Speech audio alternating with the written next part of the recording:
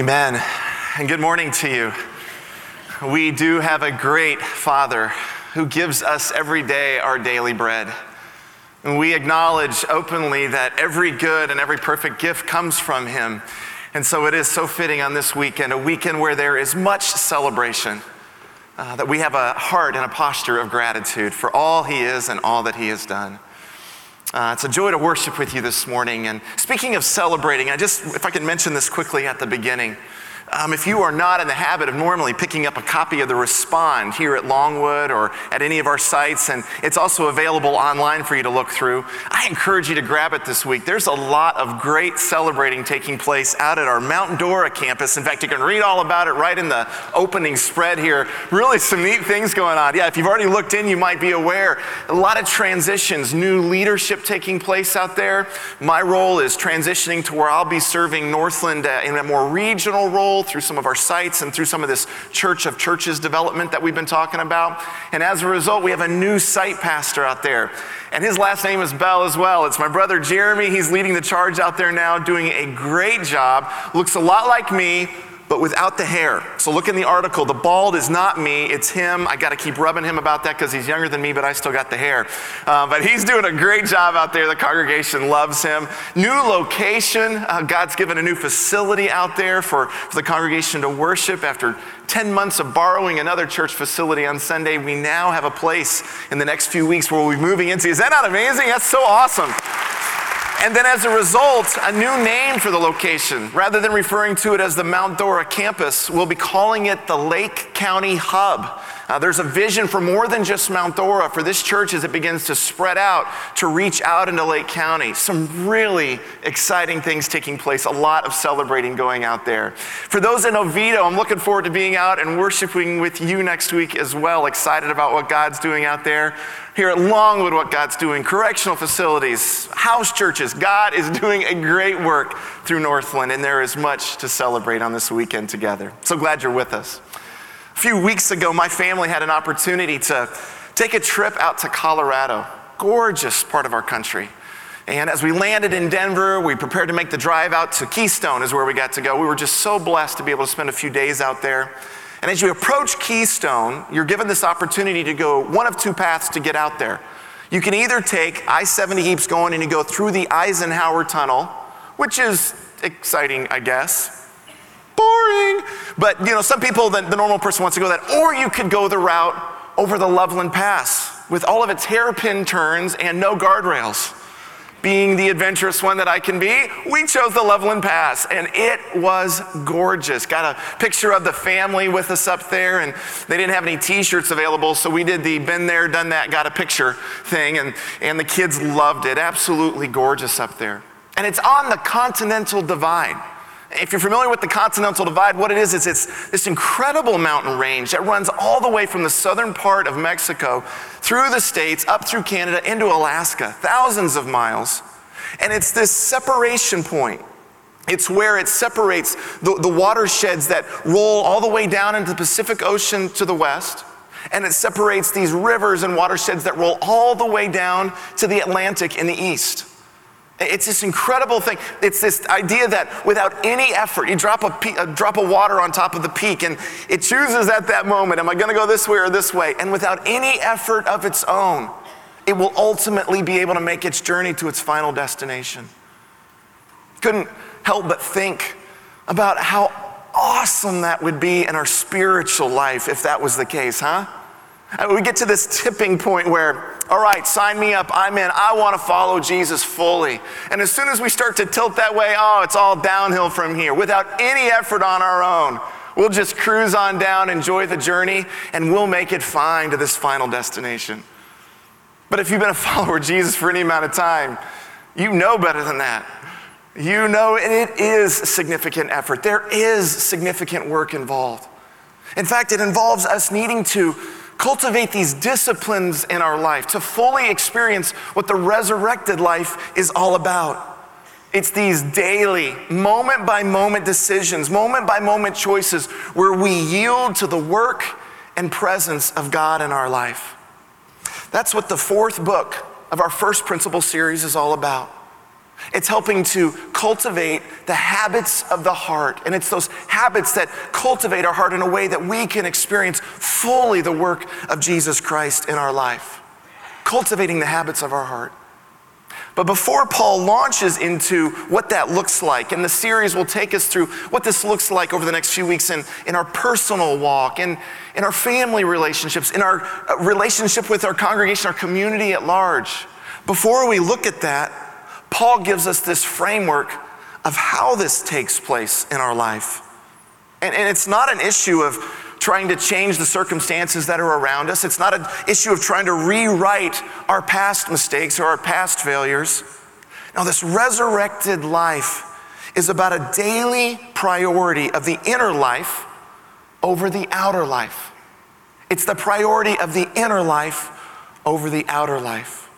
We looked at the text here, and we read it here earlier at Longwood, but I want to read it again for those of you joining us online and for maybe those of you who didn't hear it. I want to look at the text from Ephesians chapter 3 this morning together.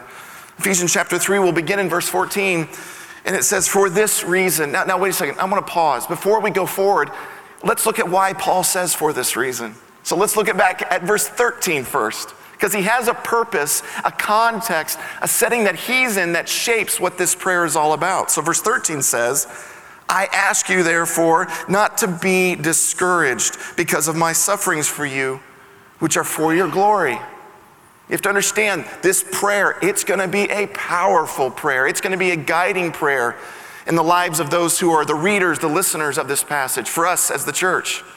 But the context that Paul finds himself in, he's suffering. He's in prison. And what's interesting to note about the prayer is this: he will make no reference in his prayer to external circumstances. He'll make no effort or no reference in his prayer to what's happening around him. He'll make no reference in his prayer to recent events in his life. No references to prayers for healing or for protection for himself or for those he's making the prayer for. Those are all good prayers, but Paul has a singular focus. He has right on his sights the inner life of those who claim to be followers of Jesus.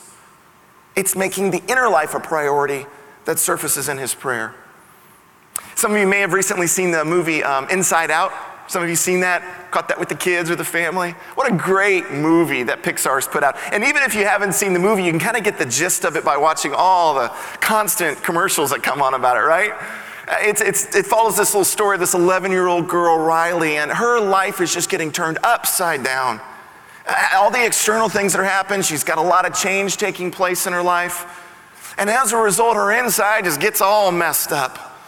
And the inside, the movie, in a hilarious and a fun way, follows around these core emotions that drive how we respond to what's happening from the outside to us. And it's a great movie, and it really makes a good spiritual point in this.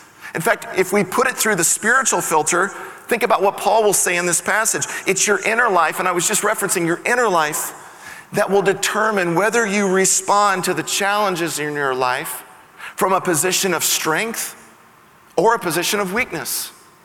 It's that inner life. The strength of your inner life will determine, no matter how hard it is around you and what's going on, no matter how unsettling your circumstances are, it's the strength or the weakness of your inner life that will determine truly how you respond. And so that's what Paul will pray in this passage. Rather than an external focus, Paul prays boldly that the church will experience the power of God, and that they will come to grasp just the amazing love that God has for them in their own lives. Because everything else externally, it can be navigated by faith. Look at verse 14 then in the text. Paul says this, for this reason I kneel before the Father, from whom every family on heaven and on earth derives its name.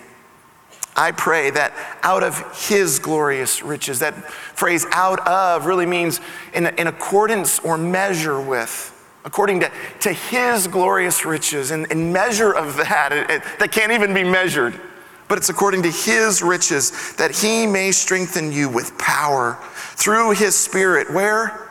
In your inner being.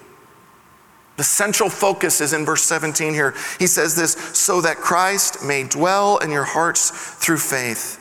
And I pray that you, being rooted and established in love, may have power, together with all the Lord's people, the family prayer that this is, the spiritual family that we've been talking about lately, that you would experience this power to grasp just how wide and long and high and deep is the love of Christ.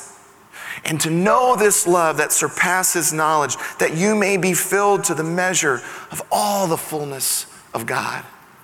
The meat of the passage, again, it comes in verse 17, and it's Paul's central request. It's this request that Jesus Christ himself would dwell in your hearts, and it would lead to knowledge beyond your ability to understand about his love, dwelling in your hearts. Now, what's interesting about this is Paul is talking to believers. He's talking to people who've already placed their faith in Christ. So don't they already have Christ living in their hearts? That's a good question, and it can be a little confusing in there. And it really has to do with an understanding of what these words mean. When you look at the word dwell in the original language in the Greek, it's katokeo, and it really means this idea of dwelling means to settle or to find residence in, or the most literal translation of it would be to be at home in. Jesus wants to dwell, he wants to be at home in your heart. Maybe you can relate it this way. No doubt, any time in your life, many of us have moved into a new place. You know, maybe we've signed the rental contract or we've signed the deed, we've been given the keys, and we move into this new place. We start setting up shop. And yet there are times you ever move into a place where you're like, we live here, we put our head on a pillow here, we call this home, but it just doesn't feel like home. Whether there's a restlessness there, or it wasn't what you expected it would be, or maybe there's restrictions because of property managers or whatever it is, even though you occupy the space, you really don't find yourself at home there. And in comparison to there's these cases, and many of us experience this, you get the keys, you walk in the door, and I mean just immediately, you know you're at home.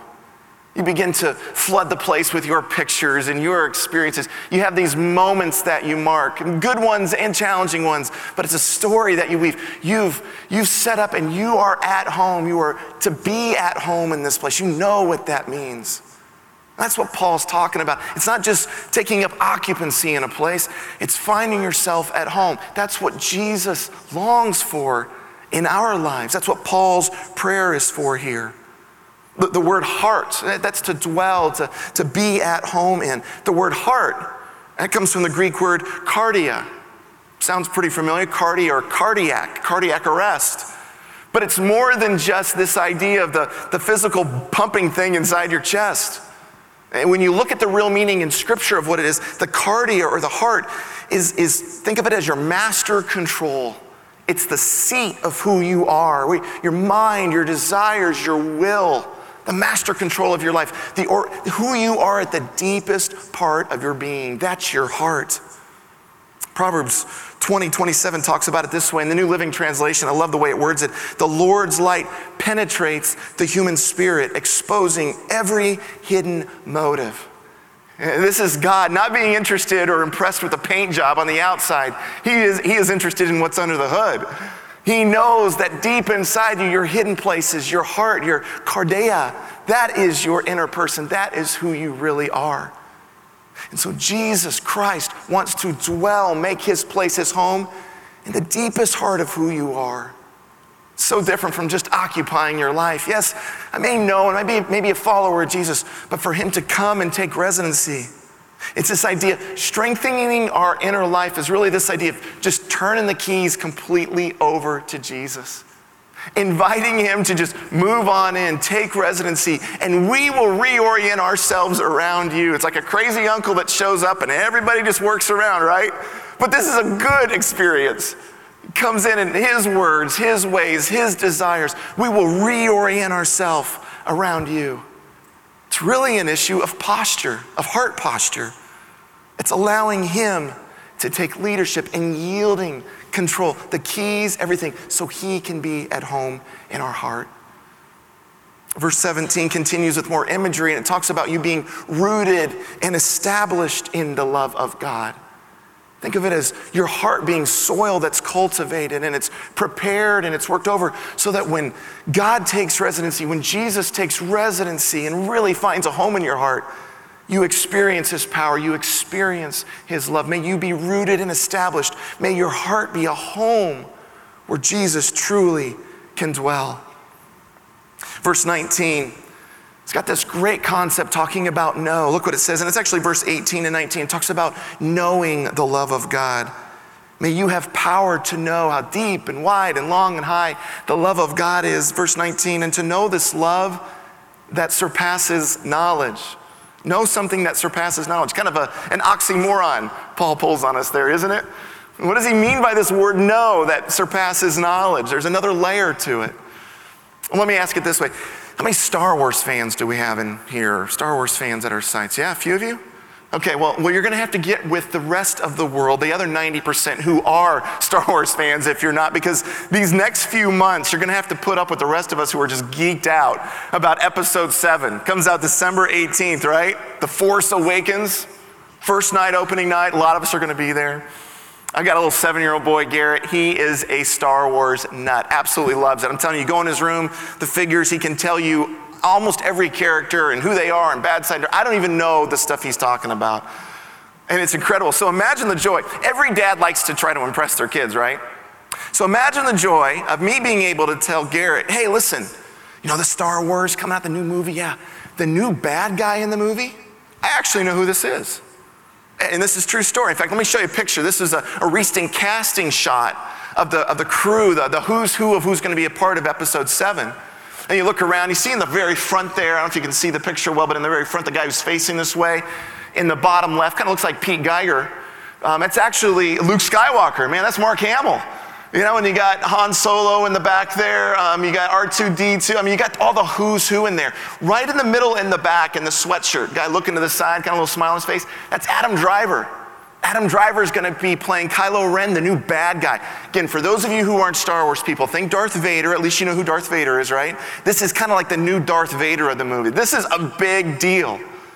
And I know Adam Driver. He was a childhood friend. He was in our church. He went to our student ministry. A few times he slept over at our house. I remember beating a kid in ping pong. He's a couple years younger than me. Beating him in ping pong in our basement. His mom played piano at our church for a lot of years. Man, I know who this guy is. Imagine how cool it is to tell your son, I know who Kylo Ren is. Only for your son to turn around and say, hey, can you get his autograph? I want to meet him. And for me to turn around and say, oh gosh, I haven't talked to him in like 30 years. For him to turn around and say, I thought you said you knew him. Ouch. There's a difference between knowing someone and knowing someone, isn't there? Look at the words in 1 John chapter 1. 1 John chapter 1.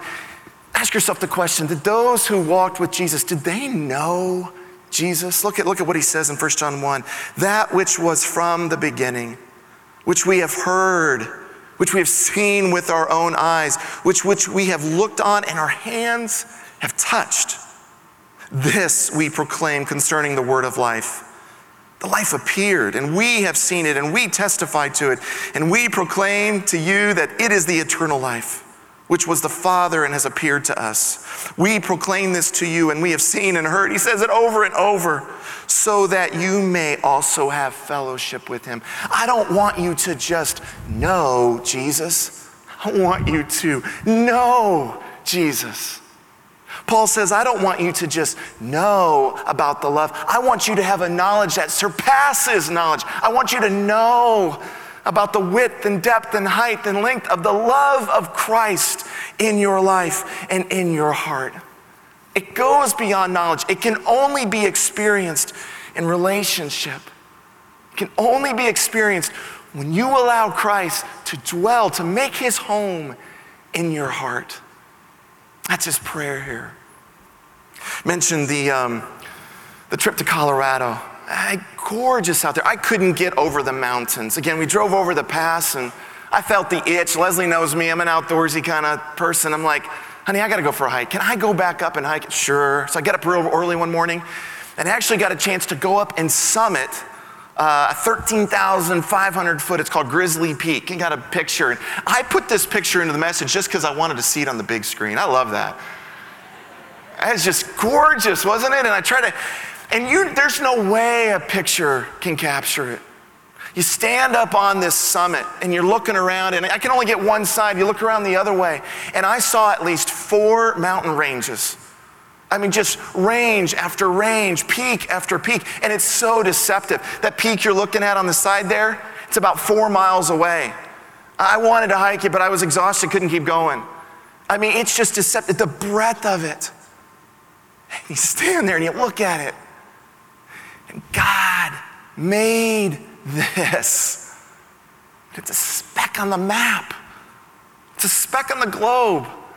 It's a speck in the galaxies. Just how wide and how deep and how long and how high is the love of God for us. I just ask you, when was the last time? Just kind of a gut check here. When was the last time you just really allowed your heart to burst in awe and wonder at the love of God in your life? It's the prayer that Paul has for his saints. Forget all the external stuff that's going on. Forget all the baggage in the past. His prayer for you is that you would just explode with the power of God in your life, and you would be in awe and wonder at the love beyond description. When was the last time you just allowed your heart to be overwhelmed by the love of God in your life? We're hearing this phrase all the time now, love wins. It's all over the place, hashtag love wins.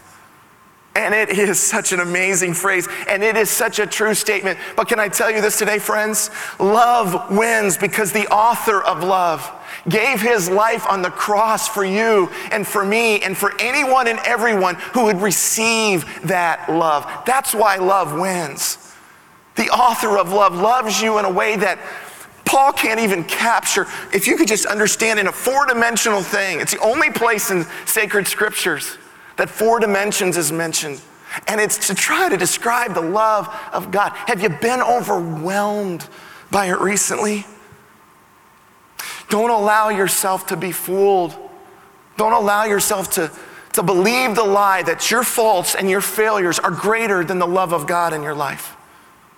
Don't believe the lie that the circumstances around us, the challenges that we often face individually, and yes, even as a church, don't believe the lie that those circumstances are greater than the power of God in your life. Paul's prayer is not that the circumstances would change. They are no match for his power. Paul's prayer is not that the failures would be rewritten. They are no match for his love. His prayer is that they would grasp just how high and wide and deep and long that love is, that they would by his strength know just how amazing the power of God is. That's the truth. And sometimes because of all the voices and all the distractions, sometimes we just need to be reminded of the truth in our lives. And sometimes we just need to be reminded of who we are. Watch this and see if you can relate.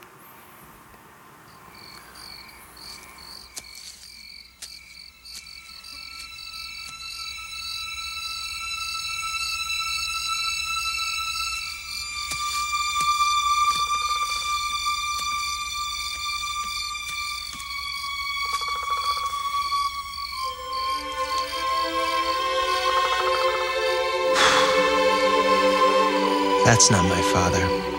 It's just my reflection. No. Look harder.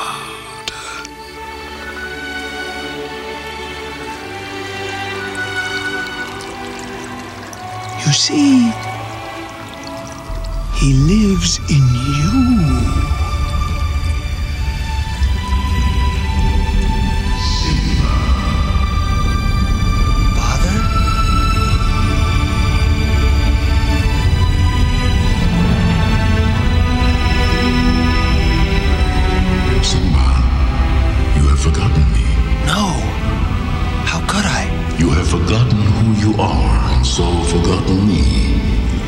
Look inside yourself, Simba. You are more than what you have become. You must take your place in the circle of life. How can I go back? I'm not who I used to be. Remember who you are. You are my son and the one true king. Remember who you are. So can you allow me to be Mufasa just for a moment and remind you of who you are? He lives within you. You are an image bearer of the great I am. If you are a follower of Jesus, you are joint heirs with Jesus. You are the child of the King of Kings and the Lord of Lords. You follow after the one who has not given you a spirit of fear, but of power and of love and of a sound mind. And it is through his glorious riches, through his strength alone, that he does his work in you. So please, whatever you do, whatever your priority is, make the inner life, make that the key focus. Make your heart a dwelling place for Jesus, a place that he can be home. The habits that takes, make that a priority in your life so that you can come to be renewed over and over and reminded over and over just how great and how wide and long and deep the love of God in your life really is. You know, there's so much talk about identity right now, it seems like, doesn't it? Just everywhere you go, everybody's talking about identity. Everybody's trying to do what they can, wrestling through this newer, better version of who they are. And it takes on all shapes and forms, friends. None of us are immune to it. I just want to encourage you with this. Jesus isn't trying to get you to create or asking you to create a better version of yourself. Jesus already has a best version of you in mind. It's the version where your heart is completely filled by him, where you are experiencing his power, where you are experiencing his love, where you are experiencing his life. So by all means, let that inner life be a priority for you. Sometimes it's just good to be reminded of who you are, and it's good to be reminded of whose you are, and let the truth encourage you.